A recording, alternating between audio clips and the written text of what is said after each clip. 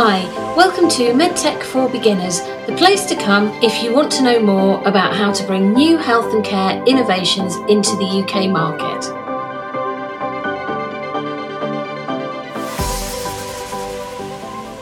Hi everyone, and welcome to this week's edition of MedTech for Beginners. This week we're taking a slightly different slant on the interview, and I've been really looking forward to this one. This week I'm talking to Laura and Elias, who can give us some unique perspectives on what it's like to live with a different experience of life to what some other people might have, and how best to engage with people when you're talking about things that are going to help them, things that you think will be great. Is it really going to be great? And how do the individuals involved engage with you and what you're doing so that everything should be a positive experience for everybody? So I'd like to introduce Laura and her son, Elias. Hello, it's lovely to be here. Good afternoon. My name is Elias. It is very nice to be here. I appreciate you having us on. Thank you very much. So Laura and Elias have their own podcast, and if I just hand over to the two of you to explain what your podcast is and what it's about so that they can have a bit more of an understanding about why we're talking today. Okay, so we started the podcast over a year ago now. And the idea really was we enjoyed talking to each other, and probably the only time that we talked together was on the podcast. And it was a really wonderful way of sort of bringing in mental health and well-being into a wider space. So Elias was starting to really get into mental health, looking after himself and well-being in a different space than I was, and we were having some great conversations, and so we brought them together and started the podcast, and have had some really good feedback from mums and sons and daughters around that relationship. There was a lot of we used to just have conversations like at the tea table or something, and then we'd be like, oh, this is some cool information, people would probably benefit from this, so we thought, let's podcast it. And it's really good fun. And could you share with us a little bit of your background, the two of you, and the reason why mental health has become such an important issue for you both? Yeah, absolutely. So my background's in mental health. So I've had 25 years of working in mental health. I started off as a mental health nurse, and then I ran an organisation supporting people living with dementia for 13 years. And it's such an important part of anyone's story. I think I've also experienced burnout, which was, a really big part of my life. And Elias has been through some mental health challenges also. We now know that were part of having ADHD, undiagnosed ADHD.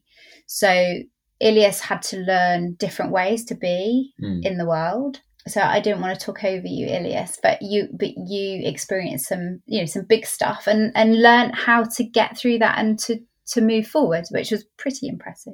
Yeah, it's still a struggle, but like everything is really. So it's just consistency mainly, but it is certainly better than it used to be. I was gonna just go on a tangent about like lockdown, obviously, because we couldn't go outside. The like addiction to technology and like social media really was very intense, which takes a lot. Like if you're putting so much attention and energy towards like digital and like artificial realities, the time you spend in the actual reality is like minimized greatly, which means the enjoyment you can have in reality is far less than what it should be. Right. Yes. I think lockdown had a different effect on everybody. We all reacted to it differently, didn't we? And thinking about that and how everybody's perspective of life as a whole is different, we all look through our own lens. We all see things differently. And the people that listen to these podcasts, they could be inventing technology or considering how they're going to improve something for people. And they want to do that in the best possible way, obviously. And one of the previous interviews that I've had when I was speaking to Tim Hamer was about digital mental health. And we did touch on people with neurodiversity. And I think this is an area that increasingly technology is being brought into mental health and other forms of support and help And we can go through this world looking through our lens, which isn't necessarily neurodiverse, and make a whole heap of assumptions about what everybody else will like and how this will work and how that will work. How do you feel about a new technology coming out or somebody posting about neurodiverse issues? And how do you feel about the whole environment that comes out into and how you react to that? So there needs to be a really good understanding of what it's like. And I think, that's something that Elias has really given me, is seeing the world through a completely different lens, understanding the difficulties that somebody with a neurodiversity, and for Elias, particularly ADHD, has. So things like understanding the whole dopamine part of that. So being able to get a dopamine hit out of whatever the technology is so blooming important, isn't it? It's like... But it's also risky because you need the right dopamine. You need dopamine from putting effort into something and actually striving towards a goal, instead of dopamine as an escape from reality, because that's when it gets dangerous, and then you start getting addicted to the instant dopamine, which keeps you stuck and unable to move forward, because it does take work and effort to do something. Mm-hmm. Yeah, so basically, if you are wanting to bring something into the field of neurodiversity, they really need to work with groups of people that are living with a range of neurodiverse challenges and experiences of the world, because just because you're neurodiverse or you've got a particular diagnosis such as ADHD doesn't mean that you'll experience it in the same way that somebody else that's got the same diagnosis. Yeah, definitely. Yeah. Absolutely. There's something about having that lived experience, isn't there? And really sort of getting into the shoes of what it's like for that other person. And that comes with, really being willing to dive in and ask those questions on much a deeper level than just politeness, I guess, which is often what happens. Is there can be conversations that just don't go deep enough. Yeah. And that politeness, from a purely commercial perspective, companies that are trying to develop technologies, if they're too polite, they could end up spending an awful lot of money on something because people have said, yeah, that's okay. Yes. Yeah, because they want them to feel better. Yeah, and that's something, that sort of people pleasing aspect is it's definitely there, isn't it? It's that feeling of, oh yeah, everything's fine and this will be great, when actually we need to delve a lot deeper than that. And I think that's something that I've experienced in my work with people with dementia as well, is when you're creating something, to really spend a lot of time on that part. And that means spending time with people, not just in conversation but observing as well and being part of their world. And I don't think you can go wrong if you do that, if you just really sort of dive deeply.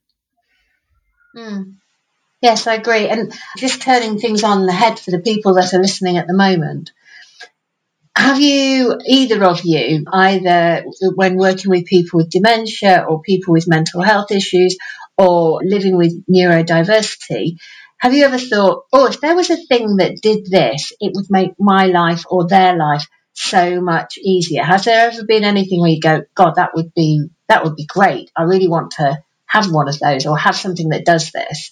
Now, I've really put you on the spot here. And so Elias might need to think about that for a moment. I think I will.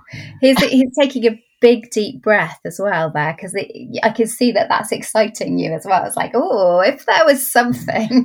Yeah. I think that's a great question. And I think, we've got a lot of challenges. We can talk about challenges that we have right now. So Elias is in college, and it's not been easy. We've been in and out of college and school throughout lifetime, really. But the thing that's really on my mind at the moment is that idea of motivation. So with somebody who doesn't have a neurodiversity, motivation, you can push through it. You can kind of say, right, I've got to do this thing that I don't want to do.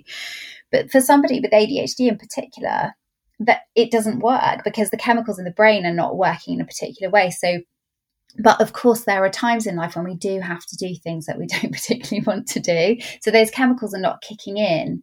So for Elias, as an example, doing college work can be really difficult. There are parts of it which you absolutely love and adore, don't you? Because it's what you love, it's music. But then when having to provide something like written work and understand what a question is asking.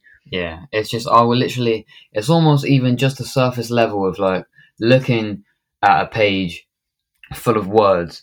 It's just like it overloads my brain so much and it switches off. But it also feels like the harder I try to climb over that barrier and just continue, the taller the barrier becomes. I'm just adding extra steps and pressure behind it, and it just gets really overwhelming.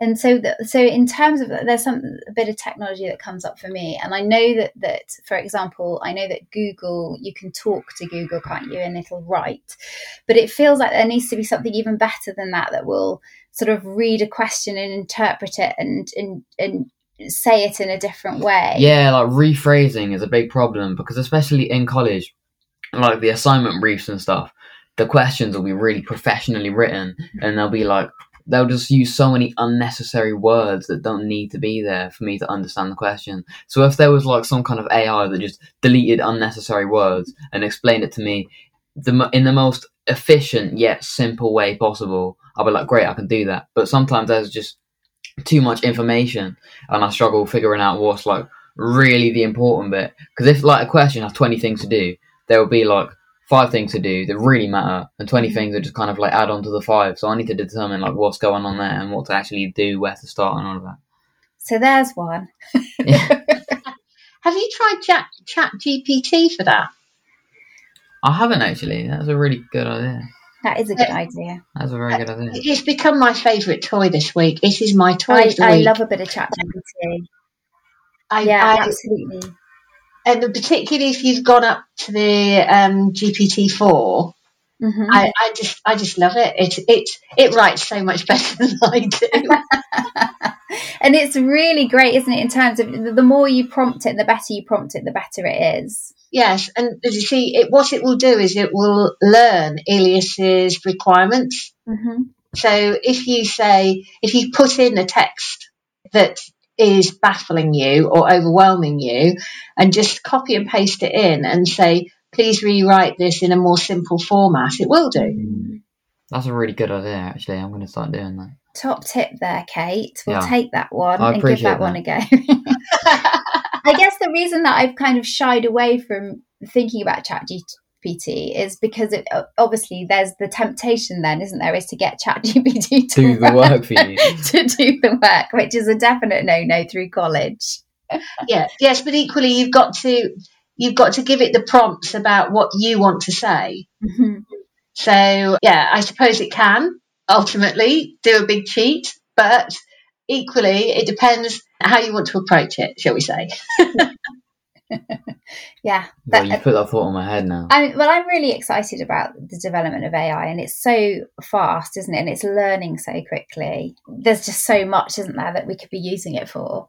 And often it's like, and I've heard you talk about this before, Kate, actually, when we were talking particularly about dementia, and where you were really sort of waving a flag and a problem in terms of people with dementia having access to technology, but not knowing where to get it. And I feel like that with Elias. It feels like there's probably lots of answers out there, but it's like, where on earth do you even begin? And I think that is a real problem too. It's like, how do we access this technology that there is?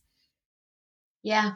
And I think this isn't just dementia or neurodiversity or physical disability. Whatever area, when I actually start talking to people who are living with something that is causing them a challenge, or they are a parent, it doesn't matter what it is, whether it's finding the right wheelchair, to finding a cup to drink from easily, through to how do I find something that is going to help me ease my anxiety when I'm at the bus stop and the bus is late.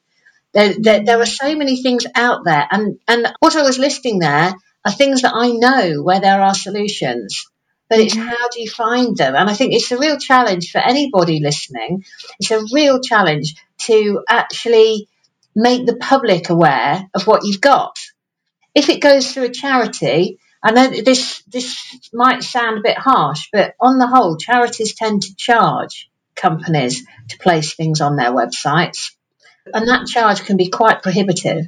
So if you're a little tiny company with something really nifty and helpful, the cost of actually putting it out there can just be too much for you to do it.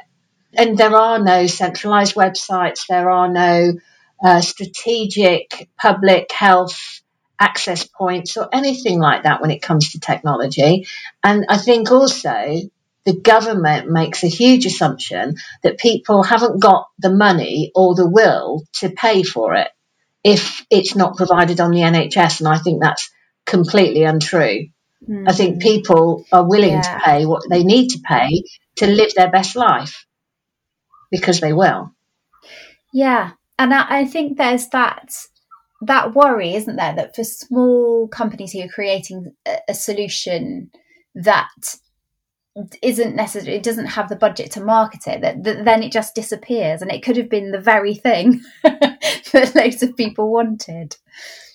Well, yes, exactly. And I think a really good example of this is many years ago now, when I was still a medical rep, so we're talking probably 15, 20 years ago, I went to a medical conference and there was a guy there who had a stand and he had this piece of kit, and he was a scientist by background, and he had this piece of kit which passed electricity through your lip if you had cold sores, and it interrupted the DNA of the virus. And it meant that the cold sore healed really quickly and it was less and less likely to come back. And at the time that I came across this guy in this stand, my husband had a lot of problems with cold sores. And so I bought one and I brought it home. And it worked like magic. It really did. It was brilliant. And then it just disappeared off the face of the earth, and I had tried to hunt it down, and the company no longer existed, and the IP had been bought by another company, but that company wasn't actually using it. And it wasn't being distributed anywhere because it was a brilliant product, but it just hadn't got into the market well enough, and therefore it's gone.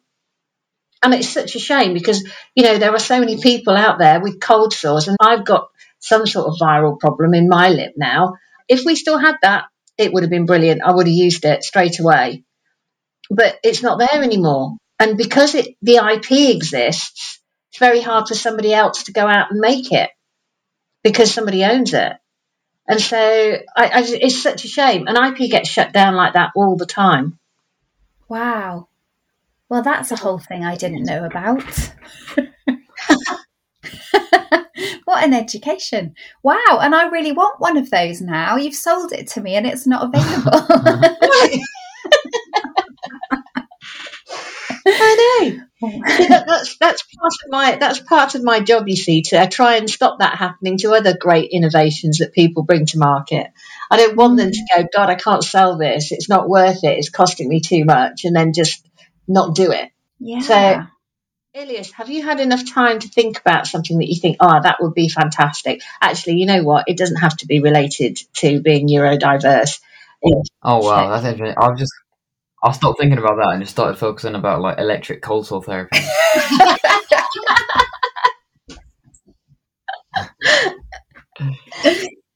That's pretty cool though as a concept.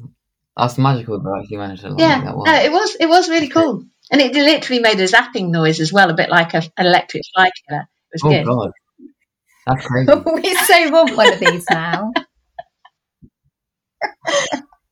How do they attach to your lip? No, you just hold it over your lip. It's very hard to describe. It looked a bit like holding a microphone, except the end of it was flat, and it had two little lights on either side at the end, and you just held it against your lip, and it zapped the electricity through your lip. Oh my goodness. You know that with ADHD people get hyperfixations, and Elias goes off on a hyperfixation for like 6 months. I can see him hyperfixating on creating. He's going to invent something now, Kate. You've started something. So it is. It's really exciting to come across lots of different inventions. Oh my goodness, we're nearly out of time already. We've been chatting away, and so Laura, would you like to just tell us a bit more about what you're doing now as a coach to women business leaders, because you're a burnout coach, aren't you? Yeah, I am. So you heard sort of at the beginning of my story. So I was working in dementia and I burnt out. So there I was with all my mental health skills. And yet, lo and behold, I was pushing and pushing and pushing and caused myself a right old mental health injury is a good way to look at it. So anxiety and depression. During my recovery, I really decided that I needed to live differently. And so I did. I started to pull a different way of working together. And in doing so, the organisation I was working for was doing really well. It didn't really need me anymore. And I felt really pulled into the space of working with other leaders. And when I was unwell, many, many people reached out to me and said, I've been there too. And it's something that people don't often talk about until you're sort of there. And I realised it was a really big problem. So I've created a way of working with people so that they can reduce stress essentially and still be an amazing leader and do everything that they need to do at home and the mother load and everything that often women carry. So that's what I do. And I work on one-to-ones and I have a group program as well. So that's me in a nutshell. And obviously I still do the podcast with Elias, which I absolutely adore, working with my son alongside, because it's just so much fun and not a lot of pressure. We just release podcasts when we have something to talk about. So if somebody wanted to get hold of you or they wanted to listen to the podcast, firstly, Laura, how would they find you? So both actually me and Elias, you can find me through Laura Jessica Walker on all socials, particularly for the podcast. If you're on TikTok, Laura Jessica Walker on TikTok, we only do the podcast on TikTok. I mean, we do the podcast on all the platforms, but TikTok is the place where you can access little short clips, which Elias creates. He's very talented at that. Not very consistent, though. Not consistent, of course not, because ADHD. But yeah, so that's me, Laura Jessica Walker on all the socials. And our podcast is called Hyperfocus Positive Minds, and it's on all the platforms.